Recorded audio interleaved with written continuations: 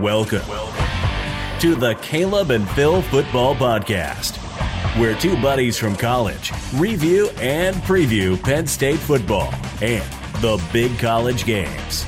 Okay, it's time for kickoff. Hello and welcome to the Caleb and Phil Football Podcast. My name is Caleb. I'll be one of your co-hosts today. Phil, how we doing? Doing great. You know, it's the most wonderful time of the year. It is the Christmas season. My nutcrackers are out. Got a Christmas tree up, totally decorated, and bring on the eggnog. How about you? Yeah, it's also soon to be the other best time of the year, bowl season. Yeah. I told you the final Jeopardy category. There's also a regular category that was just college football bowl trivia on Jeopardy today. So I like that. nothing too hard since it's not sports Jeopardy, but Right. fun. Yeah, it's fun. Have you gotten anything big for Quinn or Tessa for Christmas? I know Tessa's still a little too tiny, but Yeah, nothing for Tessa, so I'm sure she'll get plenty of clothes and whatnot. yeah. Nothing really too big for Quinn. We went to go see Bluey live last week on stage, so That looked awesome. it was a lot of fun. She was into it. Sweet. All right, well, Caleb, let's go ahead. Let's jump into this show because we got a ton of news. And since you sent out the show note, I've already gone in because we've had even more news drop today. We're recording this on Wednesday. But let's start with the most exciting piece of news from the week. The Rose Bowl signed a deal with college football playoffs, and it is allowing for the 12-team playoff effective 2024. That's pretty awesome. Yep, so one more season of the 4-team playoff after this one. Then it'll be 2 years where we know that the New Year's Six Bowls, they will rotate between quarterfinal and semifinal hosts because there are 6 games between those 2 rounds, so that's pretty easy. And then from there, we'll see if it sticks like that, where the 6 New Year's Six Bowls stay as quarterfinal and semifinal host sites, or there's been a little bit of a push more recently to have the teams that got that first round bye and host the quarterfinal round to have a home game as their first playoff game. So we'll see if that comes to fruition or if there's too much pressure from team bowl sites like the Rose Bowl and the Orange Bowl to have a quality playoff game every season.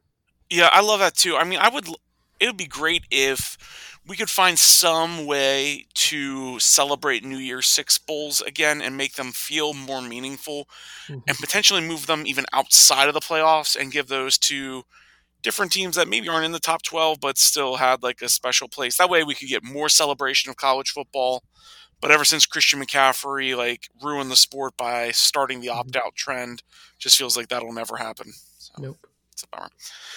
Got a lot of news in terms of coaching changes. Minnesota head coach PJ Fleck has been not hired, but has had a 7-year extension put onto his contract. Seems like a great move. You know, Minnesota, up until the end, they were looking like they could have been playing for the Big Ten title, and you know he's a good coach, recruits well, so smart move, you think? Yeah, and I like the Cali Akmanis kid at quarterback. I think he'll be good for Minnesota as he grows there for the next couple of his seasons. I agree. The biggest splash hire, though, has to be Colorado hiring Jackson State head coach Deion Sanders. I mean, Caleb, you surprised about this? Colorado, for a long time this season, whenever you're looking at bottom 25 polls, Colorado was usually the bottom of the bottom 25. Yeah, they went 1-11 this season, so they got really nothing to lose, I think, in this situation. Either Deion comes in, he's great, he gets them into relevance for a couple of seasons.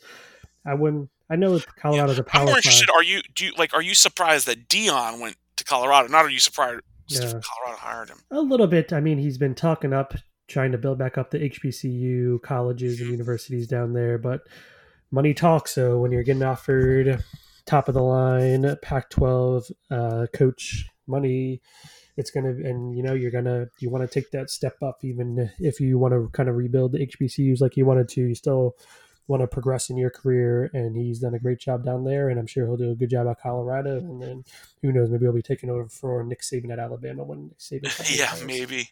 One of my colleagues, her daughter is a cheerleader at Colorado, and so when this news happened, she posted it on Facebook, and then I talked to her at work. at the start of the week, and she's like, "Yeah, we're not really even sure if we're going to be able to get tickets now with Dion there, but Hmm. it'll take some time to turn it around." Dion is still expected to coach in the Celebrations Bowl, which is nice. I do want to bring up something though that I found very distasteful, and I am curious on your thoughts because I don't think you and I talked about this over the weekend, Caleb. Whenever Dion meets with the players on the current Colorado roster, what he says to them is to tell them to start checking the transfer portal because he's already bringing his own guys in. Like, Hmm. I, I don't like that kind of arrogance. I'm Yeah. not really a fan of what that says about the culture that he's bringing in. It's just, yeah, it did not sit well with me. So I'm curious on your thoughts with it. Yeah, I mean, this is always like the weird time of the year for when you're bringing in a new coach. You have to recruit your own guys because you got to bring in 20 guys at least, usually is a recruiting cycle. Then when a coach leaves, there's going to be guys transferring out. So in your first year, you could be bringing in half a new roster of players. So I understand he wants to be able to be ready to bring in all these new players. Sure. But at the same time, yeah, you got to respect the guys that are already there and are going to want to stick through it because they love Colorado for whatever reason. Yeah, exactly. It's like, find a more tasteful way to suggest that some of these players will probably not be starting than just saying, "Oh, you better check the transfer portal." How about like a little thank you for sticking with the program and Hmm. seeing what the future's going to have and making sure the best players play or something like that. I don't know. Colorado is hiring Kent State head coach Sean Lewis as the offensive coordinator. Sanders and Lewis, correct me if I'm wrong, they have a pretty long connection or a pretty strong connection at the very least too. So Yeah. this is another big grab for them. Yeah, it just goes to show how powerful it is that someone would leave. I know it's a group of five head coaching job, but you would leave a head coaching job for an offensive coaching or offensive coordinator gig. So, Now, Caleb, who is like our most famous Kent State alumni? Do you remember? you have to remind me. Our college president, Kim Phipps, Yes. from Messiah College, now Messiah University, a Kent State grad. So always keeping Kent State in the eye line just to see what Kimmy P school's up to, and Yep. looks like they'll be looking around the old coaches carousel. Let's jump down into Virginia. Liberty is hiring Coastal Carolina's head coach, Jamie Chadwell. Uh, as we know, their current coach, well, their ex-coach Hugh Freeze got the job at Ole Miss, so they needed somebody. So they get another up-and-coming coach, Coastal Carolina's Jamie Chadwell. I love this hire for Liberty. I wasn't sure who exactly they were going to target, but this is a good hire for them. Coastal Carolina then hires NC State's offensive coordinator, Tim Beck. So both schools seem to have gotten good head coaches for their needs. Yeah, it seemed like Jamie Chadwell, with how good Coastal Carolina has been the past 3 seasons, was in on some of the bigger jobs. Yeah. So good for Liberty to get Jamie Chadwell, but I'm sure if he does well in the next 2 to 3 seasons, he'll be on his way to a Power 5 job as well. Yeah, and I've got to think Liberty gives you that potential to still have that Mhm. talent. What was it? 2 years ago, Liberty was ranked, and Yep. they're able to Earlier recruit this the talent. season, they They've were got the in the money. AP. Yep, they got the money, which is nice. They're independent for now, but I think they're joining a conference either this upcoming season or the season after that. So you still can get a chance to win a conference championship game also. Yeah. We could have, if everything works out well, Virginia could have 3 or 4 teams ranked next year. We'll see.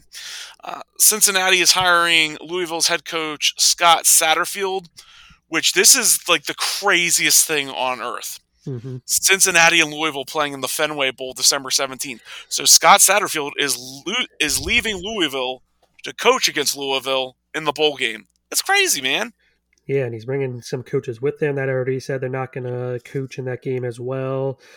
Yeah, I wonder who's going to really be left in this game because I'm sure he's going to try to bring over some of his players also in Yeah. the transfer portal. So I wonder if it's just going to be a bunch of third stringers and, like the tight ends coaching these games. This is going to be like a throwaway bowl. I'm going to watch it just for the like human interest story behind it, Mm-hmm. but that's about it. Louisville has gotten a great hire. They grabbed Purdue's head coach Jeff Brom. Jeff Brom is an alumni of Louisville, so he's going home. Love to see those hires in college football. Yep, I guess good thing Purdue got to the Big Ten championship game right before Jeff Brom left. I guess so. And Purdue is now going to be looking for a head coach, and I think I have this written down somewhere else in the notes, but I'll bring it up here. Some rumors out there right now is that Narduzzi is hanging out in West Lafayette as we speak and is interacting with some boosters. So it looks like Pitt could be losing their head coach because Pat Narduzzi is going to go to Purdue, and the carousel just keeps churning. I love it, Caleb.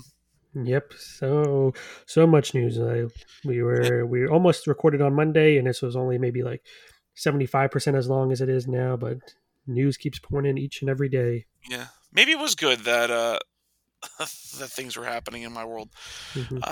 USF hires Tennessee offensive coordinator Alex Golish. Wisconsin hires UNC's offensive coordinator Phil Longo. Between those two hires, I love Wisconsin's especially. Phil Longo, I saw somebody tweet this out, and I can definitely understand this.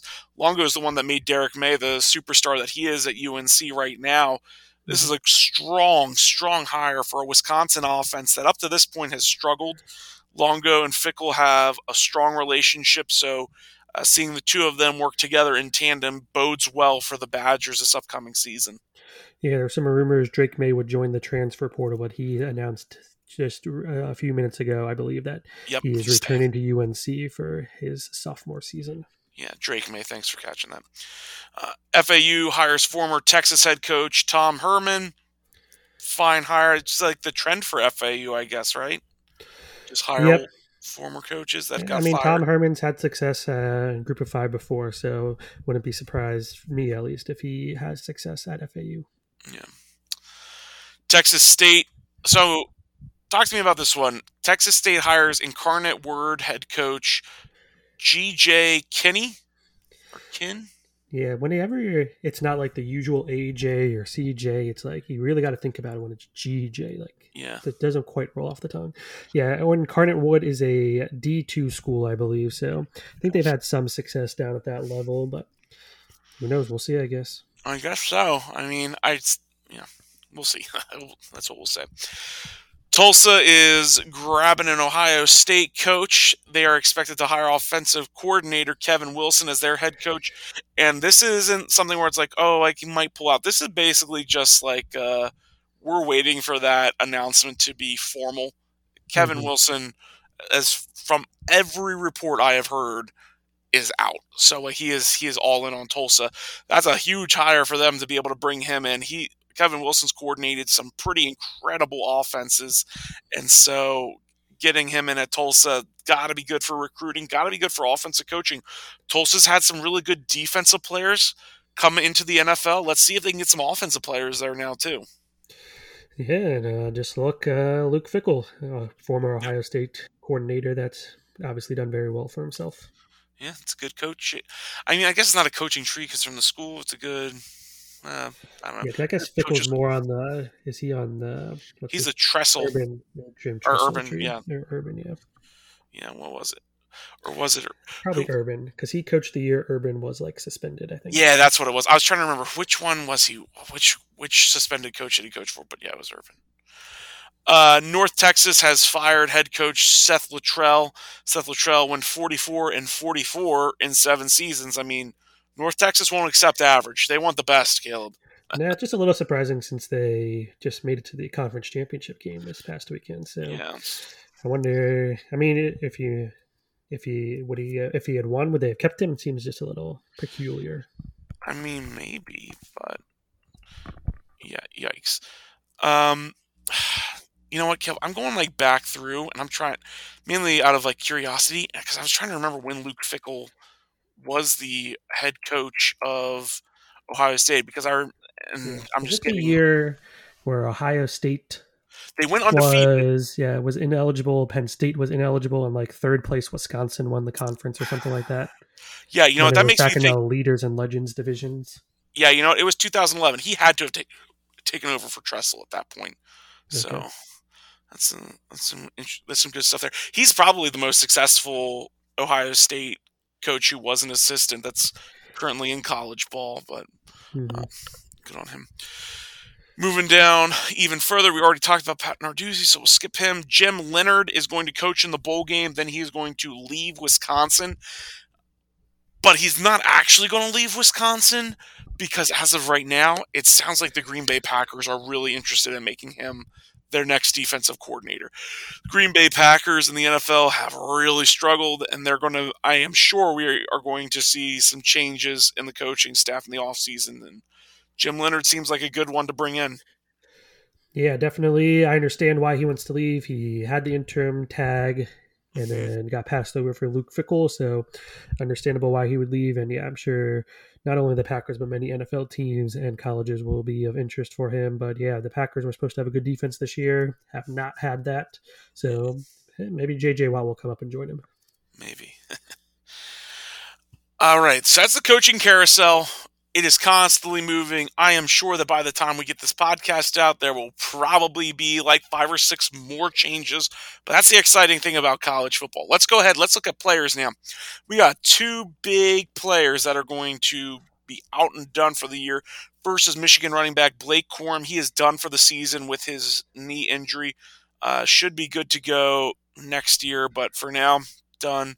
Jackson Smith-Njigba never really got his foot on the gas this season.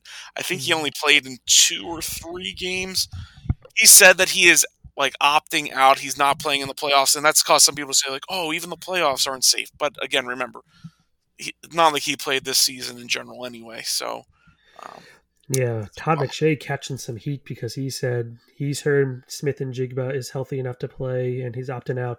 But every other report is that Smith-Njigba is definitely way too hurt to play right now and would not be healthy enough to play in the playoff. Yeah, and I think Ohio State's going to be fine with that. Like they're so deep. And Marvin Harrison Jr., Emeka Egbuka, they got some great other guys. Yeah, they'll be all right. Bit of college football news that in the wake of tragedy, it's like it doesn't fix things, but it is a nice gesture. The NCAA is going to be giving the University of Virginia's players, all of them, an extra year of eligibility. You know, that's a nice gesture from the NCAA in the wake, like I said, in the wake of the tragedy. Yeah, you never want to finish especially your senior season like this. So if you want to come back for another season, I'm sure that's good for them. Yeah, it's like we keep saying too, you know, it's a tragedy what happens. So our thoughts continue to be with them, and yeah, it's so crazy. In other news, Washington Huskies quarterback Michael Penix Jr., formerly of Indiana, is returning for 1 more year in college. Play ball. He's sticking with Washington, Caleb. This is got to be a great thing for Washington to keep him in the system 1 more year. Yeah, definitely. Apparently they were at like their final team dinner, end of season team dinner, and they played the video of him returning for his final season, and everyone was cool. shocked and surprised, and obviously in good spirits. Yeah, because as we all know, Michael Penix Jr. was going to be like the first overall pick, right? Yeah, he had a great season for Washington. I mean, yeah, that's true. He did have a good. I guess I shouldn't be too harsh on him. He was pretty good. But, you know, not everybody's sticking with their schools. So far, we have had 1,000 players enter the transfer portal plus. Caleb, like, I understand the transfer portal. I think that it definitely has great merit. But I hate that the transfer portal is turning college football, is turning this into like a free agency period. It's just like, what happened to like the commitment being commitments and like sticking with something and seeing it through? I mean, I'm sure somebody out there is like, all right, boomer, but let's just call me old fashioned. I'm like, unless there's something like significant, stay where you're at. Like, see it through. Yeah, I can get it for some guys like Austin Reed out of Western Kentucky. It's his graduate. He's a graduate transfer. I know he transferred into Western Kentucky, but he did his time. Now he's looking to see if he can increase his opportunity. He's seen the success some Western Kentucky quarterbacks have had in the NFL. See if he can make a name for himself and get drafted. Other guys like JT Daniels, he's going to his 4th school next year, assuming he transfers again. Is he even going to graduate with a degree too? Yeah, that's like it's, if you're a student athlete, if these guys are going to 4 or 5 different schools, transfer credits and the way the transfer work, are they going to get a bachelor's after this? Yeah, I don't even know. So someone put it out, I forget, one of the big college football pundits put it perfectly. It's like, maybe the school's not the problem with regards to JT Daniels. Yeah, maybe.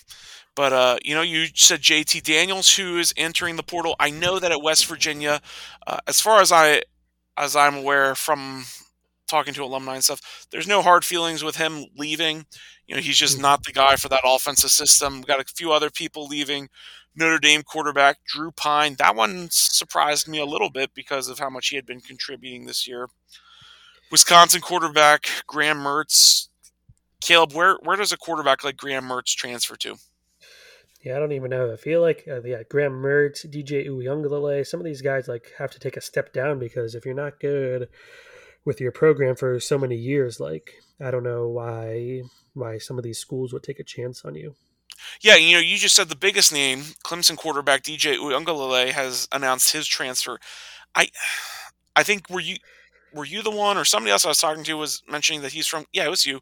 Mentioned that he was from California, so maybe one of the schools out there. But even then, I don't think I don't think USC would want him. I don't think UCLA would want him. Maybe a school like Wyoming or Idaho.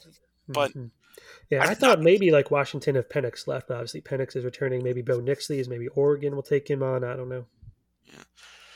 I don't think he fits the Washington State offense. So yeah, yeah, just the Pac-12 had a great year for transfer quarterbacks. That's why I was just thinking maybe they see if someone could recreate that magic.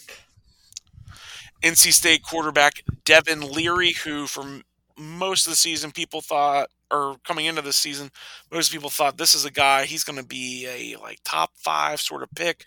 He's either the number 1 or the number 2 most talented quarterback in the class. Mm-hmm. But the tape don't lie, man. And so he's looking to build his resume back up, and so we'll see what's in store for him. UVA's quarterback Brennan Armstrong is transferring. That one surprised me a little bit. Brennan Armstrong's a quarterback that's similar to Sean Clifford. I thought, he's already been there forever, but clearly, going to have that opportunity to transfer and play more. Pitt quarterback Keaton Slovis is, and this is another one of those players where he started at USC, now at Pitt, now going to be somewhere else. Somebody used this in a tweet too, talked about how 80-90% of college athletes go pro in something besides their sport. We saw those commercials all the time in the 2010s. Most of these players that are doing this constant transfer, I just think about their futures and think a Keaton Slovis, he might get enough NIL money to be okay and be able to get a degree. Some of these players are going to keep transferring, trying to follow coaches and stuff, and they're going to use up all their eligibility. They're going to run out of money, and they're not going to be able to get a degree, and they're going to sink into financial debt. That's probably me thinking worst case scenario, but we want these kids to be successful. So I don't know. One that makes me a little sad is leaving Oklahoma State quarterback Spencer Sanders. I mean, he struggled this year, no doubt about it, in the second half of the season, but hopefully he can find success somewhere. Caleb, where Spencer Sanders would be awesome? Where? Western Kentucky. Yeah. You think about his arm strength. You think about his playmaking ability. He screams Hilltopper to me, which is good because Austin Reed's transferring too. But yeah, I think I've noticed a lot of ACC quarterbacks: Clemson, NC State, Virginia, Pitt, Boston College. Phil Yurkovich. He already announced that he's transferring to Pitt. So it's because the ACC is terrible. Yep. Yeah, Yurkovich, he's another graduate transfer, so that's why he's already made his decision. He was in the transfer portal before it officially opened. Graduate transfers are allowed to do that, apparently. Yeah, so we know where he's going. We also know where Michigan quarterback Cade McNamara is going. He is transferring to Iowa, a very exciting hire for Iowa, or signing for Iowa, as their offense is probably ready to double their offensive production in terms of points with him at the helm. Yeah, it didn't really matter who was quarterback this year, so I don't know. Cade McNamara is not some spectacular upgrade, but he is. But they still need better offensive weapons around him as well. Hey, 3 points to 6 ain't nothing to sneeze at, right? And a better OC. Yeah. Florida quarterback Anthony Richardson, Kentucky quarterback Will Levis both have announced that they are entering the NFL draft and are foregoing their bowl games. And so we'll see. I saw somebody ask, I think it was PFF ask, Anthony Richardson should be drafted in blank spot. Second, third round at the earliest. You have to say nowhere in the first round. I wouldn't touch him in the second round either. He's like a Malik Willis sort of talent, I think. Yeah, I think he's a little bit bigger, stronger guy, so maybe. But I yeah, guess in terms of like raw potential is what I'm yeah. thinking. Like he's hmm going to need a lot of coaching. Yep. Same with Will Levis. I think both those guys need to sit for at least probably 2 years in the NFL before they're even potentially starting caliber. Yeah. That being said, I also read that Dave Tepper, the owner of the Panthers, apparently really likes Will Levis. So maybe the Panthers will continue in terrible decisions and they'll grab Will Levis in the first round with their pick and mess things up for the franchise more. But we will see. Mm-hmm. Yep. Yep. Nothing like the Panthers wasting money and draft picks on bad quarterbacks. Uh huh. And then cutting them after week. What is this? Week 12? Week 13. We 13. just passed Yeah. week 13 in the NFL. Yep. Something like that. Yeah. Now the Rams, if Baker Mayfield goes and signs a decent contract elsewhere, the Rams will get the compensation pick, I believe, Yeah. not the Panthers. QB of the future for you. Yep. Final college football playoff rankings came out. We got number 1 Georgia, number 2 Michigan, number 3 TCU, number 4 Ohio State. Caleb, I'm really glad TCU didn't fall out. Yep. Yeah, and it's just like there was no argument for Alabama over TCU, which would have been the team TCU would have fallen out for. Fewer losses for TCU. They had to play an extra game because Alabama didn't make their conference championship game. Played more ranked opponents. They both played Texas. Texas arguably Alabama's best win. TCU beat them by way more than Alabama did. So there's really no argument for Alabama over TCU. In the end, the only argument I could have seen for Ohio State over TCU is just for ratings to have Ohio State Michigan play in the semifinals. Yeah.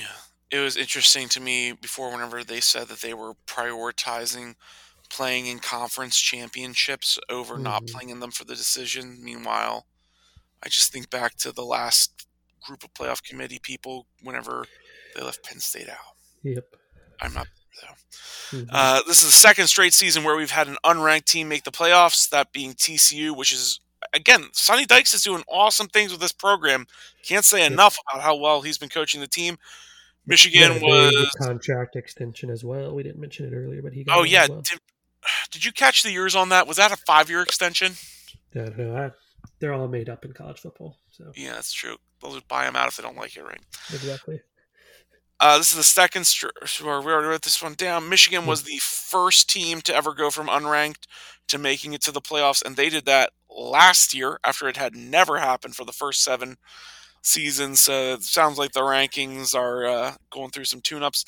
This is also going to be the first time that 2 teams from the same division of a conference made the playoffs, and it is also the first time that 2 Big Ten teams have made the playoffs, with Michigan and Ohio State making it in. And so we got some fun matchups. Georgia versus Ohio State. That'll be a fun one to watch.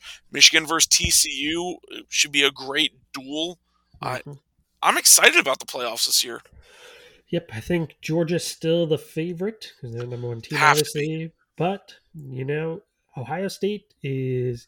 There's not many teams as talented as Georgia, and Ohio State's one of them. So we could see they could easily do what Michigan did to Ohio State a couple of weeks ago, just ground and pound them to death, and Ohio State not being tough enough in the trenches.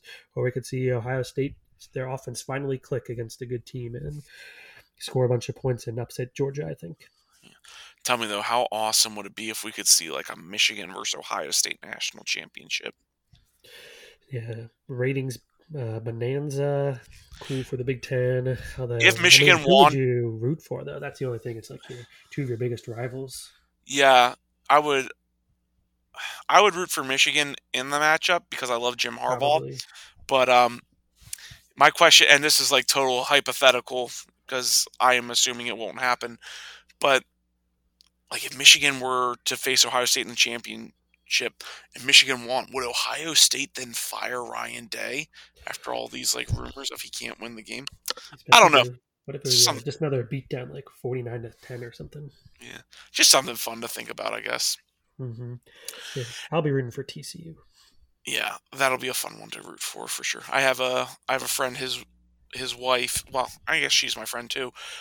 Went to TCU, so I'll be pulling for him as well. Go Horned Frogs. Let's go ahead and go to the Heisman.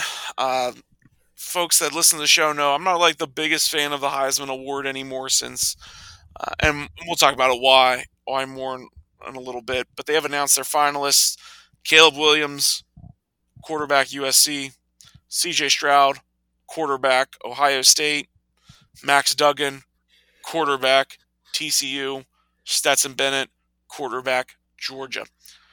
Caleb, what do you think of these top four? Caleb Williams, great pick. Max Duggan, great pick. CJ Stroud, okay, I think I would have taken, if you're taking one from the Big Ten, I think I would have taken Blake Corum over CJ Stroud. Stetson Bennett, yeah. He, if you look at the all SEC conference players for this season, Stetson Bennett was second team all SEC quarterback. You know his first team all SEC quarterback? The guy they left off, Hendon Hooker, who I think still had a better season despite missing the past couple games. And this is why I don't love the Heisman rankings. You know, whenever Saquon Barkley had his crazy season, he was not even considered a finalist, which seemed ridiculous to me. Stetson Bennett, like it's tough. I had said to somebody earlier, like I don't know, I might give the Heisman to Bennett because all he does is win, and he had so many doubters from day one, and it just felt like coaches were constantly trying to get a replacement in there. Like they were trying to get Justin Fields in there more, but then Stetson Bennett JT Daniels playing up. Yeah, JT Daniels, but Stetson Bennett, you know, it's just great career for Stetson Bennett. Not Justin Fields, JT Daniels. It's just like he's a winner, but he's not like the most talented quarterback. Nope. So I don't know. Yeah, I mean, if the coaches think he wasn't the best quarterback in his own conference, Jalen Carter, the defensive tackle, is a better player on his team. Brock Bowers is probably a better player there at the tight end for Georgia. I don't know. The other fun fact I saw was Stetson Bennett and Lamar Jackson were born the same year. Lamar Jackson won the Heisman 6 years ago. Holy cow. That's crazy. Between these four, I really like Max Duggan. Mm-hmm. Watching him play, I think he has elite arm talent. If you just, and you can't do this in football, but if you could have just taken the first half from the championship game, I mean, you got my text. Like, I was ready to just, like, totally sign Max Duggan off for, like, the first overall pick in the draft, thinking and I still think he is a very special talent. Yeah, I don't know who I like more, though, because Caleb Williams is an electrifying player. I definitely, with more time to think about it, no Stetson Bennett, no C.J. Stroud. I think this is a Williams-Duggan race, or it should be that. I'm pretty sure Stroud will probably come in second, but I could see Duggan getting second, but you never know what people have their priors, what they think of the player before the season even starts. So yeah, the last thing about Stetson Bennett. He's a better player than Sean Clifford, but compare his stats to Sean Clifford. They're pretty similar. Yeah. Both about 20 touchdown passes, both, 7 to 10 rushing touchdowns. They're not too dissimilar from each other.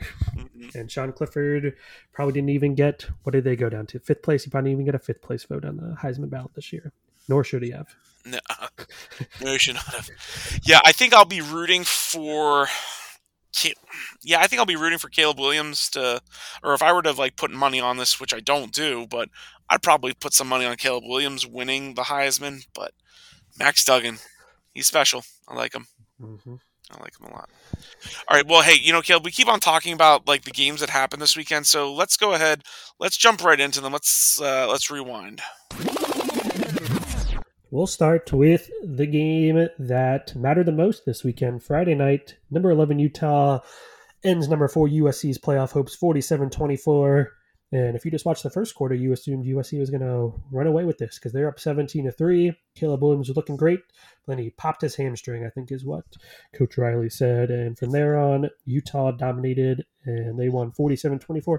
Even that score's a little misleading because it was 34-24 with just a couple minutes to go, and then an interception and a couple late touchdowns. So Utah, second straight year, they hand the Pac-12, the higher-ranked team in the Pac-12, their second loss of the season, both to Utah. So Utah beat Oregon twice last year, beat USC twice this season. Yeah, and now if you were to watch the broadcast, though, and have it on mute, you probably would have just assumed that the Caleb Williams injury was related to his hand, where it was bleeding pretty bad, and they kept on zooming in on Caleb Williams' backside to try to get the hand, but all you saw was like blood all over the back of his pants. Mm-hmm. He was a warrior in this game. That's I don't generally like calling football players warriors, but I mean, he was playing the part to it. While he was healthy and upright, he looked phenomenal. He was completing passes, making plays where he was getting outside the pocket. He looked confident inside the pocket, stepping up, making throws, scrambling where he needed to. So, like, he's a special talent. Lincoln Riley clearly knew what he was doing whenever he recruited him. Mm-hmm. Yep. Speaking of Warriors, I think Max Duggan was a Warrior this weekend. TCU loses to Kansas State in overtime, 31-28. There's this one drive in particular, started at the 20-yard line, so you only have 80 yards to go for a touchdown. They scored a touchdown. Max Duggan had 95 rushing yards on this drive because of penalties, backing them up. They had one pass, I think, for negative yards. He was dead tired at the end of this drive, and yet he still went out and threw the game-tying 2-point conversion to force overtime. In that overtime, I promise you TCU scored on this play. Oh, totally. First, they got screwed over on the play before that. Duggan dove for the end zone just short. They put it at the 1-yard line when he was at like the 2-inch yard line. So when the next play, when the guy did score, he would have easily scored even more, but they didn't give him the touchdown for whatever reason. And then credit Kansas State for getting the stop on 4th down. But this game, Kansas State should have had to at least score a touchdown in overtime to force a second overtime, in my opinion. Yeah, you got to think that's probably something the committee took into consideration as well. Was like, this was not a great circumstance that happened. It was awful that it felt like TCU was robbed here. I mean, we don't know what would have happened. We assume that it would have either ended at the end of first overtime or would have gone into second there, which is the way that it works. But it should have been TCU's game to lose. Instead, it was Kansas State's game to win. If you catch my drift there, Yep. There has to be a better way. We're in 2022. We have no better technology to tell us when a ball crosses a goal line and timing it, like sensors, something. We know college football isn't lacking for money, so. Yep. Yeah, I wonder if the college is the one that's going to have to do it before the NFL. The NFL seems stuck in their ways, their archaic ways. So I wonder if someone, instead of, building a new locker room that's 3 years old, maybe someone can invest in some goal line technology like they have in soccer or something. Yeah, and like I don't want to like lose the human element of the game, but some of these calls, like jumping over a pile where there are 22 bodies right there, it would be nice to know if a ball actually crossed the line, which I think it totally did. Mm-hmm. Next game, number 1 Georgia beats number 14 LSU 50-30. Stetson Bennett had 4 touchdown passes all in the first half, so maybe should have put up some more numbers in the second half. Maybe then he would have got more Heisman consideration too. Yeah, very slow start. Yeah. I thought Brian Kelly was very good in the second half, like with his players, even whenever they were totally out of this game, whenever they were making plays, he looked joyful out there. He was celebrating with the players. And that's another special thing about college football. Yes, like in that moment, it sucks to lose, but you can also start to get a glimpse of what your future has in store for you. And the future for LSU looks really bright. Yep, and you got to celebrate these moments. It's great that you make it in your first year as head coach of LSU to the SEC championship game, but Nick Saban's always lurking, Maybe Jimbo Fisher finally turns around next year, but it's not it's not easy to make SEC championship games or any conference championship games. Right. No guarantee they're going to be there next year, even with a new quarterback that they had. They were playing a lot in the second half. He looked pretty good. Yeah, he looked awesome. Number 2, Michigan wins their second straight Big Ten title. This time they defeat Purdue 43-22. And it was basically every other Michigan game, the Ohio State game, the Penn State game, close in the first half, and then Michigan just beat you down in the second half. They were talking about it on the broadcast, and then the first play of the second half, Donovan Edwards runs for 60 yards, and they get a touchdown a couple plays later. It's crazy how they wear teams down into the second half.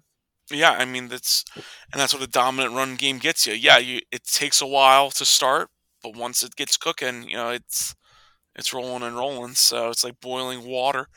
Donovan Edwards, I mean, maybe Blake Corum didn't get invited to the Heisman ceremony because of how good Donovan Edwards has been behind this line too, but I mean, I think we can just accept the fact that Michigan had some phenomenal running backs in their backfield this year.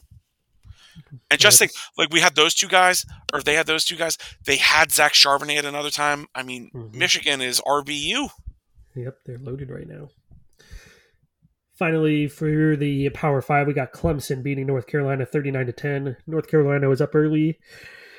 Dabo went to his tried and true, let's bench DJ Uiagalelei, and this time it actually worked. Cade Klubnik looked great against Carolina's terrible defense. North Carolina has been one of the worst defensive teams all season long, and DJ could not take advantage of that. Cade Klubnik could, and he will be the starter next year.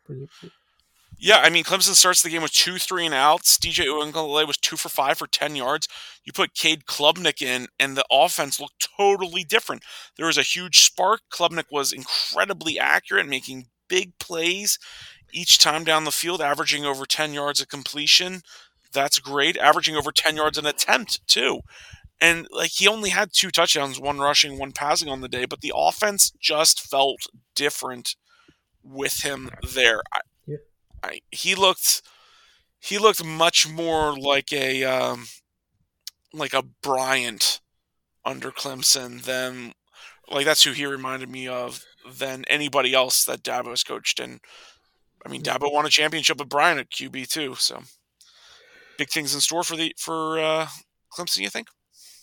Maybe they always talked up Klubnik like not quite the level of Trevor Lawrence or even Deshaun Watson, I think, but he was supposed to be the next really good guy, even better than DJ coming into this year, and he never could fully take over that starting job and until the conference championship weekend, it seems.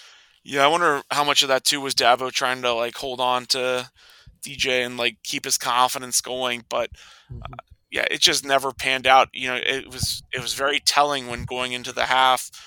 Dabo was asked, and Dabo said, "No, this is Cade's team. We're going to keep rolling with it." And I was like, "Yeah, this is crazy." And then, sure enough, we see the news like a day and a half later that DJ was transferring. So, good on Cade. You know, you win the job, and you really hold it tight with that. Yep. All right, moving on to the group of 5, we got UTSA winning their second consecutive Conference USA title, beating North Texas 48-27, getting the head coach fired, and returning their 7th-year quarterback, Frank Harris. Yeah, I'm going to be very interested whenever Frank Harris is back for his 7th season to see how many records he's going to solidify in college football. Yeah, I think there was a guy, I forget where he was playing, a linebacker, who was in his 8th season this year. So yeah.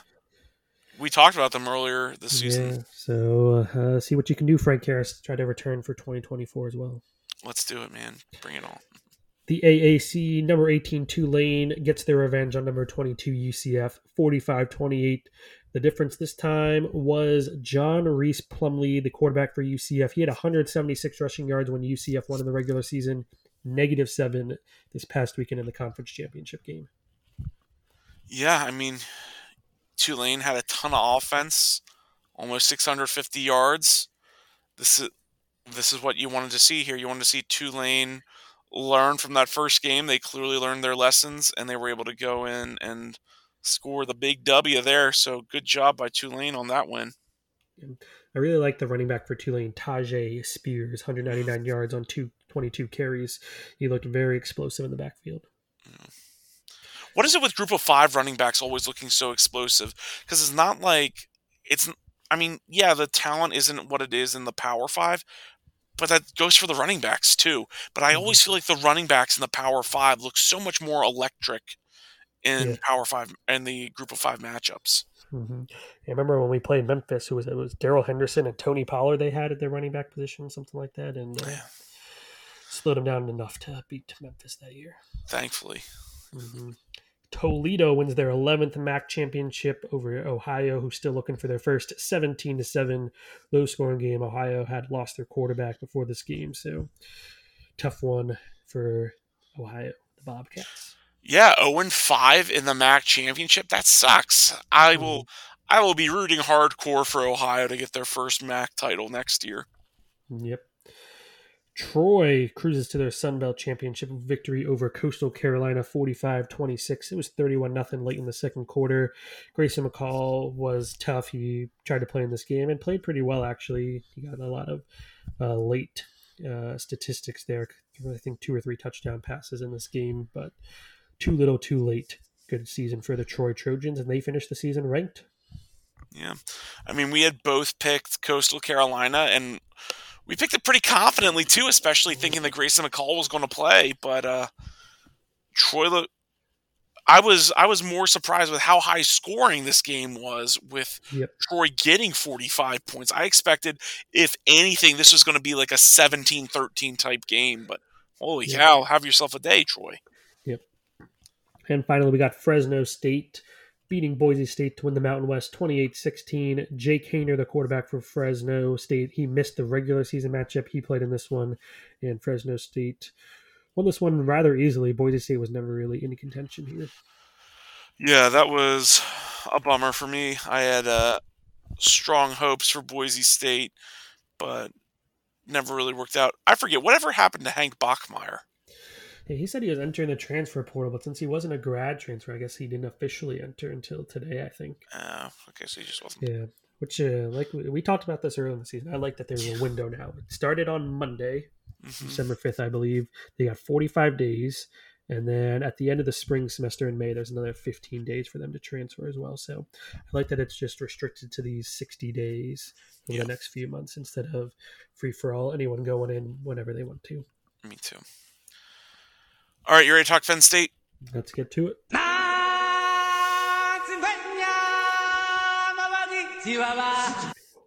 All right, let's look at some of the news happening around Penn State. First big piece of news, Joey Porter Jr. is going to go to the NFL draft to the surprise of no one. He is opting out of the bowl game, which is unfortunate, but as far as I'm aware, and from what it sounds like as far as the coaches are aware, that's it for opt-outs. So I'll take it. I mean, most of our impact players are freshmen, so. Yeah, like I don't love the Joey Porter Jr., I feel like it's quitting on their team. That being said, I wish Joey Porter Jr. a ton of success in the future. He's going to be a shutdown corner in the NFL. He's got some big days ahead of him on Sundays. Yep, I think we talked when he gutted it out for a couple plays in the Michigan State season finale. So he wanted to play, but he's obviously looking forward to that big payday in the NFL. Yeah. And I think that's why I'm not as upset about it, because I knew that he was. Since then, we also have some transfer announcements. Christian Veilleux, quarterback, is announcing his transfer. Caleb, I feel like we can't wish him any more than the absolute best for everything that he gave to the program during his time and how well he did serving as QB3 whenever Drew Aller came in as a freshman. I mean, what a great team player. I hope he goes to a school and just is able to have a great college career. Yep. Obviously, when you're getting passed by a 5-star recruit in Drew Aller, it makes sense. We got Bro Perbula still here as well. We got Smolik, the guy who is rising up the rankings fast coming in. So you hate to lose depth, but I think Penn State should be fine at the quarterback position moving forward. Yeah. Defensive tackle Rodney McGraw is transferring. Redshirt freshman defensive end Devon Townley Jr. announced today that he will be transferring. Cornerback Jeffrey Davis Jr. also entering the transfer portal. I've noticed, Caleb, that while we're losing a lot of defensive players, it sounds like we've been targeting a lot of offensive players, specifically wide receivers in the transfer portal. I know we've made at least one offer to a wide receiver who played high school ball at Penn Hills. I forget where he's playing college ball at right now. Is that the Oregon one? There's that one, but then there's one. I think there's another one from Arizona or Arizona State. Yeah, I can't remember who. Yeah, but the one from Oregon, I feel like Penn State was the runner-up for his recruiting coming out of high school, so that could obviously bode well for Penn State. I think wide receiver is an area of need. I'm assuming Mitchell Tinsley participated in senior day. He's gone, I would think. I guess Parker Washington would be too. Well, I guess we'll have to wait and see. And as much as Keandre Lambert-Smith stepped up at the end of the year, bringing in someone new to help at least take a 1A, 1B role with Keandre Lambert-Smith to start this season, I think would be very key as Trey Wallace and Amari Evans kind of build up into their potential. Yeah.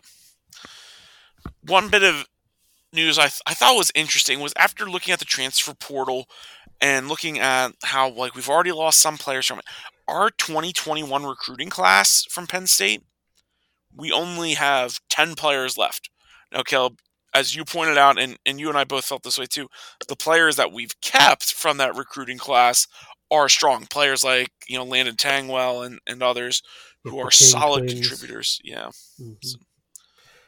So we might be losing players, but it's because, for the most part, a lot of the players we're losing, we have a ton of younger depth that has stepped up, which I think is a good problem to have. Mm-hmm. Yeah, for sure. I mean, you kind of expected the 21 recruiting class not to be good with the way the 2020 season ended. Right. But obviously that turned out to be more of just a blip on the radar. Look at Michigan. Michigan was kind of in the same place as us after the 2020 season. Obviously they've rebounded much better than us, but shows you that the 2020 season was just a weird season. Indiana was ranked. It was a weird year. Yeah, very strange. And with the end of the season, that means there are end of the season awards. And so we have our all Big Ten selections on offense. Second team, Olu Fashanu. I'm a little surprised he wasn't first team, but yeah, I wonder if he had stayed healthy, played the last few games. That's kind of what I'm wondering too, because by all intents and purposes, he was considered to be the top offensive tackle by at least Mel Kiper and some other draft big boards, but still, congratulations there. Third team, Nicholas Singleton. Great for him as a true freshman. Juice Scruggs and Bretton Strange. A little surprised Bretton Strange wasn't a second teamer, but third ain't bad. Yeah, I think just too much spread. If we had just one tight end or even only two of the tight ends, I think both of them could have been awarded. And if it was just one, I think you would be fighting for first team, all Big Ten.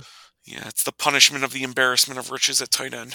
Yep. Honorable mentions, we had Sean Clifford, Parker Washington, Hunter Norzad, Sal Wormley, Bryce Effner, and Katron Allen. Caleb, Sean Clifford didn't get first team. Oh, what a surprise. Yeah. No, but if you would have told me that, what do we got here? 5 offensive linemen had at least get honorable mention to start the season, and one of them wasn't Caden Wallace, who was arguably the most accomplished offensive lineman coming into the season, neck and neck with Juice Scruggs there. So, again, just goes to show how great our offensive line improved during the season. Yeah, I can't say enough good things about how much this unit improved. Defense, we did have a first teamer. Again, no surprise, Joey Porter Jr. I mean, I don't know the last time we saw a cornerback this good at Penn State. Amani Oruwariye was really talented, but I mean, he's nothing compared to Joey Porter Jr. in my opinion. So, good first team pick there. Second team, we had PJ Mustafa and Abdul Carter. I mean, Abdul Carter already making his presence felt as a true freshman, just like Nick Singleton. Mm-hmm. We got great youth. Third team, we had Adisa Isaac, Jair Brown, and Kalen King. Honorable mentions, Chop Robinson, Curtis Jacobs, Nick Tarburton, and Johnny Dixon. So a lot of defensive recognitions there. And then on special teams, we had one recognition, second teamer, Nicholas Singleton for being a return specialist, and then Barney Amore and Jake Pinniger, both honorable mentions. I'm surprised Pinniger got an honorable mention, to be honest. Yeah, I forget if it was the media or the coaches that voted him honorable mention. And yeah, I have no clue what they were watching this season if they thought Jake Pinniger was, because honorable mention, I guess, means like 4th or 5th team. I don't even know if he was the 4th or 5th best kicker in the conference. I mean, I guess he made those 2 50-yard field goals, but still. Yeah, but outside of those kicks, I don't even know if he is like a top 7 kicker in the conference. But yeah. What do we know? Chris Stoll, our long snapper, was named Penn State's Sportsmanship Award honoree. So congrats to Chris Stoll for that one. Yeah, that's one of those one nominee per team in the Big Ten Conference. So congrats, Chris Stoll. Yeah. Let's look at the season in review too, Caleb, because we had a lot of thoughts going into the year, and then this is a season where our expectations were definitely exceeded. Um, Hmm. like obviously we're bummed that we aren't playing for more because we know from the product we saw on the field, we know how much further we potentially could have gone, but how far we came is still something to be celebrated. It's been spectacular. Sean Clifford, as much grief as we give him, credit where credit is due, 64% completion percentage. That is somewhere near his career high. 2,500 yards, 22 touchdowns plus 5 more. So 27 total touchdowns, 7 interceptions. Did a pretty good job of cleaning some of those things up. Yeah, especially there in October, he had a first quarter interception problem. Tuned that down the last couple of weeks. So I feel like, I mean, I guess every interception is a bad interception, but it just felt like at least 5 or 6 of those interceptions were really bad interceptions for Clifford though this year. And a lot of turnover worthy plays as Hmm. well. And so that's why, um, it gave a lot of calls for Drew Aller to go in. And Drew Aller, as a true freshman, looked great. He had a 59% completion percentage, 344 yards, 4 touchdowns. He got to play in 9 different games, so obviously the red shirt is burned. But I am so glad that he got as much playing time as he did. So he's not coming in looking as raw as like a true freshman could be coming into college games. I think this is only going to make him even scarier for teams next year. Yeah, plus a rushing touchdown, so 5 total Oh, I touchdowns forgot for about the rushing touchdown. yeah, big boy. Yeah, big slow boy, but that's okay. Let's look at the Lawn Boys, and this unit was awesome to watch. We saw Kevon Lee in bits of the season, but never really got it going. Devin Ford's no longer part of the team. Noah Kane had transferred to LSU, and so there was a lot of different things going on. But one of the great things going on is that we have the two best young running backs in the conference, maybe two of the best running backs in the country, period. We had Saquon Jr., 149 carries, 941 yards, 10 touchdowns. I think he's going to get the 1,000 yards after the bowl game is all said and done. That's 6.3 yards a carry, Caleb. Yeah, less than 59 yards without getting injured in the bowl game would be a pretty big disappointment, I think, for Singleton. I would agree. Katron Allen, 156 carries, 830 yards, 9 touchdowns, 5.3 yards per carry. I would take either of these guys last Yeah, season and the year before. The fact that we have both of them and they are both involved in the offense as key contributors, I mean, this is Mike Yursich coordinating an offense effectively. This is Juwan Sider making sure that the running backs are getting the touches they need to be effective and getting into rhythms. It's great, and we know that they're able to get into rhythms by the fact that they're the only two, except for Sean Clifford, that have over 100 yards rushing this season on the team. yeah. As much as we like some of those guys you listed that are either no longer on the team or didn't play that much this year due to injury or whatever the concerns may be, I think it works out for the best. They basically have split the number of carries. Allen with just 7 more carries than Singleton on the year. Singleton with more big carries, so that's why he's got the extra yard per carry average on the season.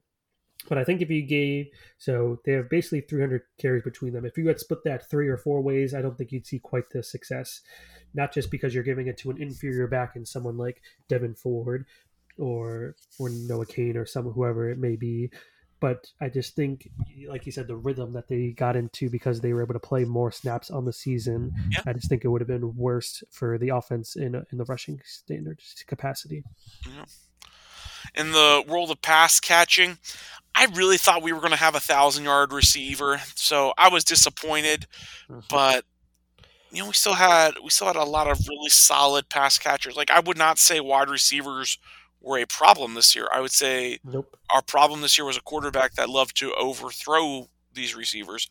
That said, Yep. Parker Washington had 46 receptions, so led the team in receptions and receiving yards, 611 yards, but only 2 touchdowns. That was a big bummer. I loved watching him score in previous years and was hoping we would see a lot of that. I personally, if I were Parker Washington, I'd probably want to come back one more year and try to get those numbers up.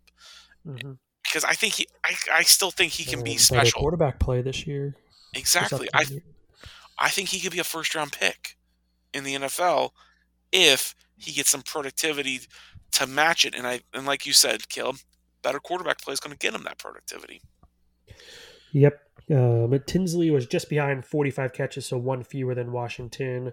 528 yards, tied for the team lead with 5 touchdown receptions, with Bretton Strange also had 5 touchdown receptions on the year. We talked about Lambert Smith. He picked it up towards the end of the season, especially once Washington started to leave. He had that touchdown pass in the Michigan State game, so that was cool to see. And then Trey Wallace was the big up-and-coming player for the season, I think.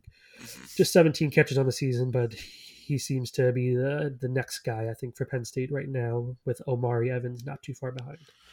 Yeah, they looked great. And, Kel, did you know who Mitchell Tinsley's roommate was in college this year? Sean Clifford. Yeah. Did they ever say that on a broadcast? Maybe twice a game. Yeah, about the Cincinnati kid or whatever. Oh, those recycled stories drove me crazy. But yeah, Mitchell Tinsley looked great. I enjoyed watching him as somebody that came from Western Kentucky, had a ton of success with the Hilltoppers, come right into the Penn State Nittany Lions offense and look great there. KLS, this was a huge season of growth for him, like you said. And then, holy cow, Brenton Strange. I did not expect him to be as dynamic as he was this year, considering how much talent we had at the tight end position. But, I mean, Brenton Strange got the ball, ran hard. He was rugged. He made the spectacular catches, too. I didn't expect it, but he was the best tight end on the roster this year. Mm-hmm. Yeah, Theo Johnson hurt at the beginning of the season, so that probably sucks some stats out of him. But still, 4 touchdowns on the season, 3 for Warren. He's a good blocking tight end as well. But like we said earlier, so that's 12 touchdowns between these 3 tight ends. If Strange had 10, because he was the main tight end on the season, even more so the main tight end, he definitely would have been first team All Big Ten, you would think. Second team at worst. Tyler Warren was kind of like a spark plug for the offense, though. Like they put him in different points, and there were a few games, especially earlier in the season, where we had some slow starts, and it was a catch from Warren, whether it was a first down or a touchdown that got the offense going. So yeah, they were all big contributors. Didn't he throw a pass last year? He did, yeah, because quarterback, high school quarterback. He was right? a high school was quarterback. Was a 2-point conversion, maybe pass touchdown he threw? Yeah, I don't think he threw any this year, though, right? No, I don't think he threw a pass at all this year. Saving it for the bowl game, baby. It was just Clifford, Aller, Vayu, and Lambert Smith that threw passes this season. Save it for the bowl game. I like it. Offensive line, this might be the best we've seen since Saquon's sophomore season, because Saquon's last year, that line was really struggling, and then under Miles Sanders, backfield times not super great, and that goes along with Trace McSorley's last season just really didn't look that great. I mean, he looked fine. The line did not. And then we know what it looked like under the 3 of Kane, Lee, Ford. So I thought they were awesome. Fashanu, like I said, considered to be a top left tackle. He will go in the first round next year, barring like crazy injury or him forgetting how to play football. So big stuff in store for him. Yep, be cool to see first round offensive lineman from Penn State. I'm trying to think of who would have been the last person. Yeah, there are. We talked about it before. Like there are a lot of offensive linemen from Penn State in the NFL that are on good teams, like Donovan Smith for the Tampa Bay Bucks, but none of those guys were. Connor McGovern on the Cowboys. Yeah, McGovern. What's his name? Bates. Connor Bates. Yeah, the Chiefs had a guy when they won their Super Bowl, I believe. So yeah, good, much improved offense this year from Penn State. 3rd in yards per game among Big Ten teams, 3rd in points per game, nearly 36 points per game. We brought that point up early in the season, how they were scoring like this 36 points per game. I think that they only reached that point like twice last year or something like that. So 4th in passing yards, 4th in rushing yards. They're, like we said, 3rd in total yards. So big improvement. I'm guessing just behind Michigan and Ohio State in points and yards per game, I would think. No one from the West. Yeah, nobody from the West could do much of anything. They were awful. Not next year, I don't think. I think next year the West will be scary, but not this year. Just wait till Iowa and Kentucky play in a bowl game again. No Will Levis. A bunch of guys are leaving from Iowa too, I believe. So Yeah. I think they're down to their third stringer in Iowa for quarterback for the bowl game. It's going to be a Oh, jeez. fun 9-6 game. Wow, that will be a high scoring game for them. Let's jump over to the defensive side of the ball. Adisa Isaac and Chop Robinson on the defensive line were tied for second on the team with 4 sacks. Chop Robinson led Power 5 edge rushers. I think this was according to PFF with a 91.6 pass rush grade. I mean, that grade has to be unheard of for a pass rusher to have that kind of success. But we saw this success again and again. I felt like I was constantly yelling chop chop at the TV with how quickly I would see him in the backfield making tackles for loss, stuffing runs, or getting sacks. Chop Robinson was great to watch this season. What an awesome transfer pickup. And if my father-in-law Joel is listening, Joel, remember, that man was on your bench. Mm-hmm. You let him sit there on your bench, man. It was great to see him have success. Mm-hmm. Yeah, I know one of Manny Diaz's great things is that he rotates in so many players, but I think if you give Chop Robinson 5 more snaps a game, I think he can get double-digit sacks next year. Probably. And, somebody else who will likely make a huge impact on defense because they made a huge impact on it as a true freshman, Danny Dennis Sutton. He had 3 sacks this season. He was another player that I kept seeing in the backfield. Looked great. Nick Tarburton and Keziah Izzard both had 2 sacks. So the sacks were spread across the line. Early in the season, they seemed to have a little bit of trouble outside of Chop Robinson at making plays. But as the season moved on, and honestly, once they started putting Danny Dennis Sutton in more, we started to see that unit get back to its usual dominating force of nature. Mm-hmm. But Isaac and Robinson were tied for second with sacks because Abdul Carter led the team 6.5 sacks on the season. So like you said, no double-digit sack guys this year. We've had that for the past couple of seasons, but cool, very cool to see the emergence of Abdul Carter, like we mentioned many times, and very worthy of the number 11 jersey. Yeah. And how much of it being 6.5 and not double-digit sacks is a result of it taking a while for the team to finally realize, hey, you know what? Let's put Curtis Jacobs and Abdul Carter out at the same time. Let's put both of our best linebackers out there every game, every snap instead of not Jonathan Sutherland. Yeah, please, no more Jonathan Sutherland. I mean, he's gone now, so he'll be gone after the bowl game. So. Yeah, definitely great special teams contributor, but don't put him on the defense. Yeah, this was supposed to be our weak point of the season, but Abdul Carter emerged. Curtis Jacobs, Kobe King, Tyler Elsdon, they finished 3rd, 4th, and 5th in sacks on the team, or not sacks, tackles on the team. So definitely a bright future ahead between those 4 guys. Tyler Elsdon, he just looks like he's like 2000 Penn State with that neck roll back behind. Yeah, with the neck roll. Yeah. I'm just like, you look like you should be playing about 20 years ago, but he's a very good player as well, I think. Yeah, I was actually just about to say, I'd say between these 4, we know what we're getting out of Abdul Carter and Curtis Jacobs. Tyler Elsdon has a lot of big potential too in terms of his speed. I would definitely keep a close eye on him next year too. I think we're going to see some great stuff out of him. Kobe King is probably the most improved player in the front 7 this year, I would say. From where he started this year, being kind of a liability to really being a solid contributor on a consistent basis.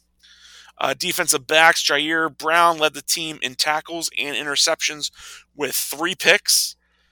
It surprised me that it wasn't Zakee Wheatley leading the team with how much of a turnover monster he was the first 2 games, but Zakee Wheatley still made some good plays.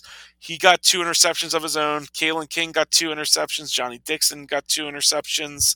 And so a lot of big gets there. Joey Porter Jr. was on his way to an award-winning season. Unfortunately, got appendicitis and missed some games at the end, but make no mistake, Joey Porter Jr. was our best defensive back this season. Yeah, he was way up there in pass breakups through the first 9 or 10 games of the season. So not sure exactly where he finished, but don't let the lack of interceptions deceive you. Joey Porter had a great year. Yeah, there's a reason why there was no interceptions quarterbacks were not throwing to him. Like whenever you watch the Ohio State game and you saw JPJ out there against like Marvin Harrison Jr. and so, everybody was saying, "Watch out for Marvin Harrison Jr. He's a big play threat." It wasn't when Joey Porter Jr. was covering him. It was whenever like Johnny Dixon was on him. Mm-hmm. Like even Kalen King. Kalen King is going to be he won't be a Joey Porter Jr., but he will be, I think, like an Maria Oruwariye in terms of how effective he can be, which is very good, very talented. So I'm excited about where the defensive backs are going to be next season as well. I think they also led the Big Ten. They might have led I think they might have led the country too in pass breakups, and it wasn't even close. That being said, whenever you look at the actual statistics, it doesn't look like we had a great defense, but I would put this defense right up there with any other one in college football. I thought they were elite. Seventh in the Big Ten in yards per game at 317.9. Fifth in points per game at 18 points. A lot of that's going to be garbage time issues and like the two games of Ohio State where we were dueling back and forth, and for a while that defense was winning the game for us. It's also going to be the Michigan game where we played them tough in the first half and then got our doors blown off by that run attack. So, two playoff teams that wrecked us. Mm-hmm. And, even the points per game, if we were to take it from the drives that started in the opponent's territory, that numbers I can almost guarantee has to be less than 10 points a game. The defense was put in a lot of really crappy situations where the offense was either turning the ball over or was punting after several 3-and-outs, and so the defense was gassed. Again, this defense was elite, and I wish these sort of statistics would have recognized that, but we'll remember them. Mm-hmm. Yeah. Although fifth in the conference in points per game, I believe we were 10th in the nation in points per game. So obviously a very good year for defenses in the Big Ten / bad offenses in the Big Ten West. Yeah, and we're 9th in the Big Ten with pass yards, 5th for rush yards per game allowed. So we'll take it. Yep. Special teams, Caleb. Special teams, yeah. Pinniger, 52 of 54 in extra points. That doesn't seem too bad. I think that's his career. That might be his career high. Yep. And 75% on field goals, which isn't terrible. 12 for 16, so he didn't kick very many.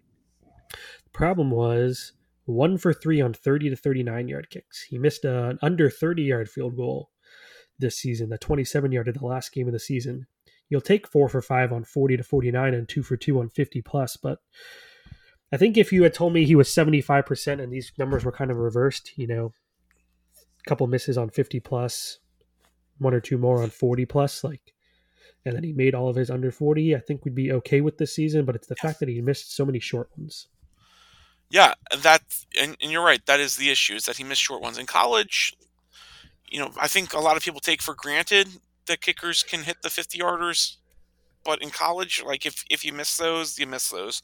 Mm-hmm. It's those ones, and we've not to beat a dead horse, but we've said it before too. There were several missed field goals that, thanks to penalties, were avoided, and so they were able to get around those problems, or they were able to get around the shortcomings and use our fourth down back, Nick Singleton, to score instead. Exactly. I wonder if we had, Sam Ficken, if this would have been more like 20 to 25 field goal attempts, because we would have trusted the kicker more on fourth down instead of going for it.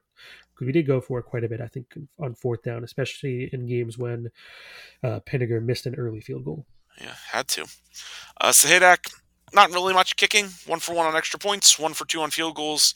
He made his one between 20 and 29 yards, but missed his 50-yard plus one. So it is what it is. Barney Moore, 50 punts, 44-yard average about. Looked pretty good for the most part. It wouldn't be uncommon for, every other game him to have a little bit of a shanked punt, but he would make up for it on the punt after. So I'm not mad about it. He's no Jordan Stout front of the show, but he was definitely a quality punter for us. Yep. Coaching-wise, big kudos to Phil Troutwine. This was a guy that, I wanted fired.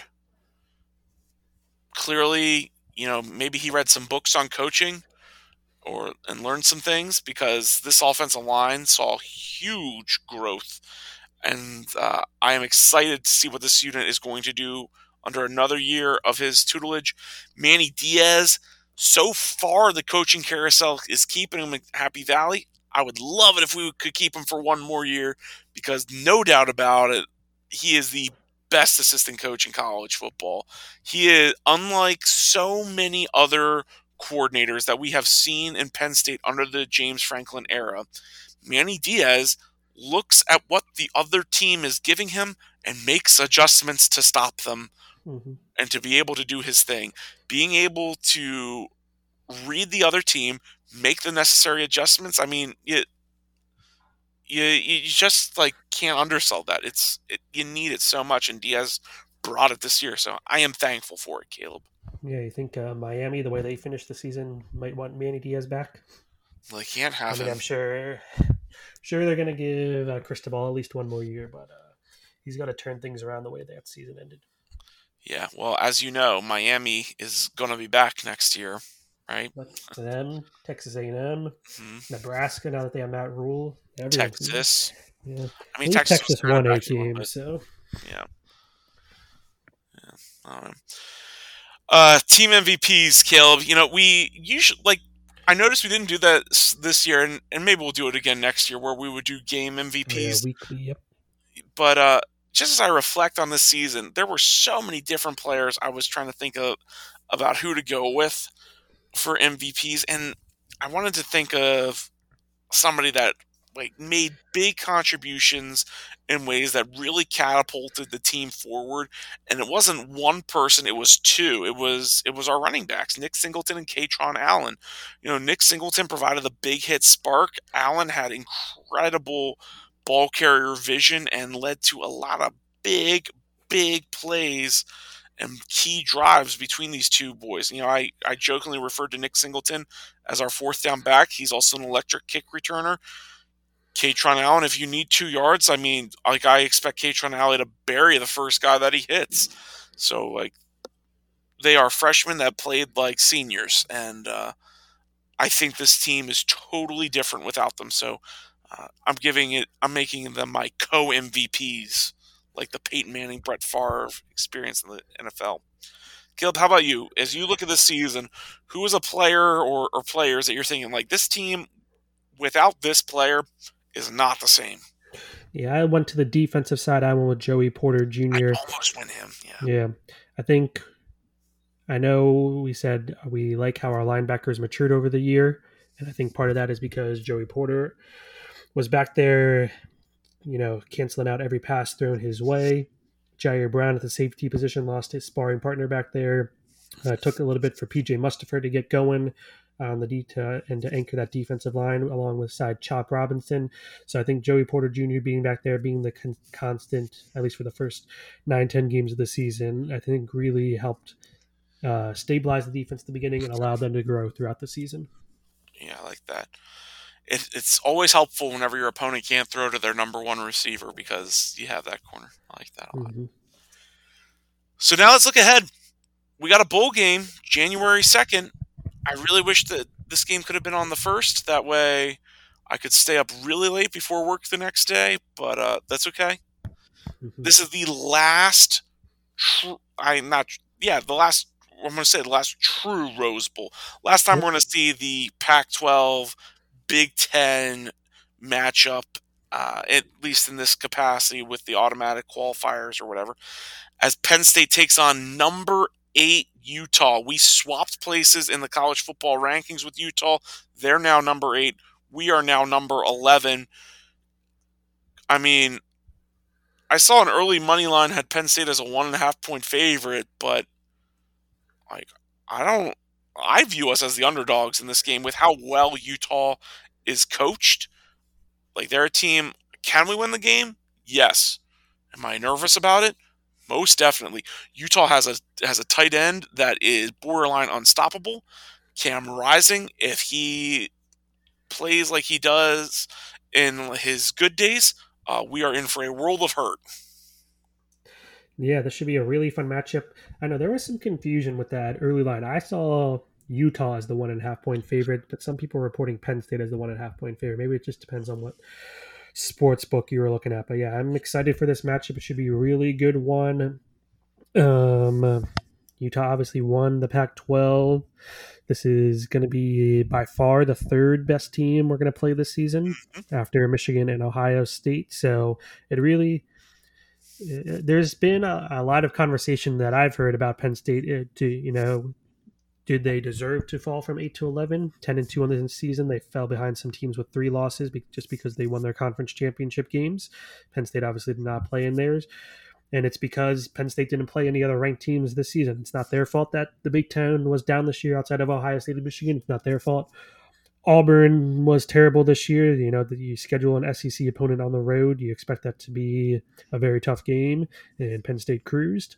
And then that's the other thing. Penn State, even though they didn't play any other tough opponents outside those two that made the playoffs this year, they beat almost all of them by double digits. The lone exception was Purdue when Purdue made the Big Ten championship game. So, and our backup quarterback got to play in 9 games because of how decisively we beat these teams. Mm-hmm. Yep, yeah, they weren't all Central Michigan. You know, we played. Michigan State was a top 10 team last year. Purdue made the Big Ten championship game because of a flawed division system, sure, but they were still an 8-win team on the season. Maryland, if they were in the West, they might have made the playoff, the Big Ten championship.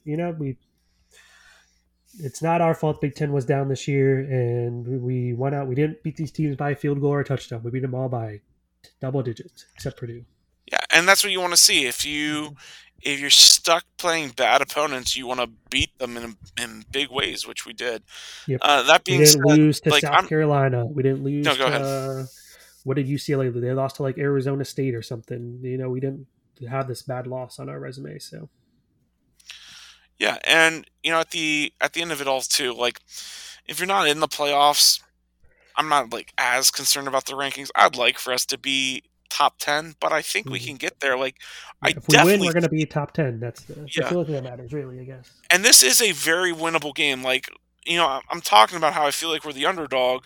That being said, I also think if we play like we're the underdog, we are going, we see ourselves as the underdogs and everybody's counting us out. I think we're going to win this game easily. We have seen Utah crumble in some of these games. We've seen Cam Rising not look great in some of these games. 3 interception games this season. So.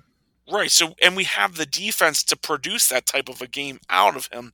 The question is, how are we going to play then? We got a lot of time to get ready for him.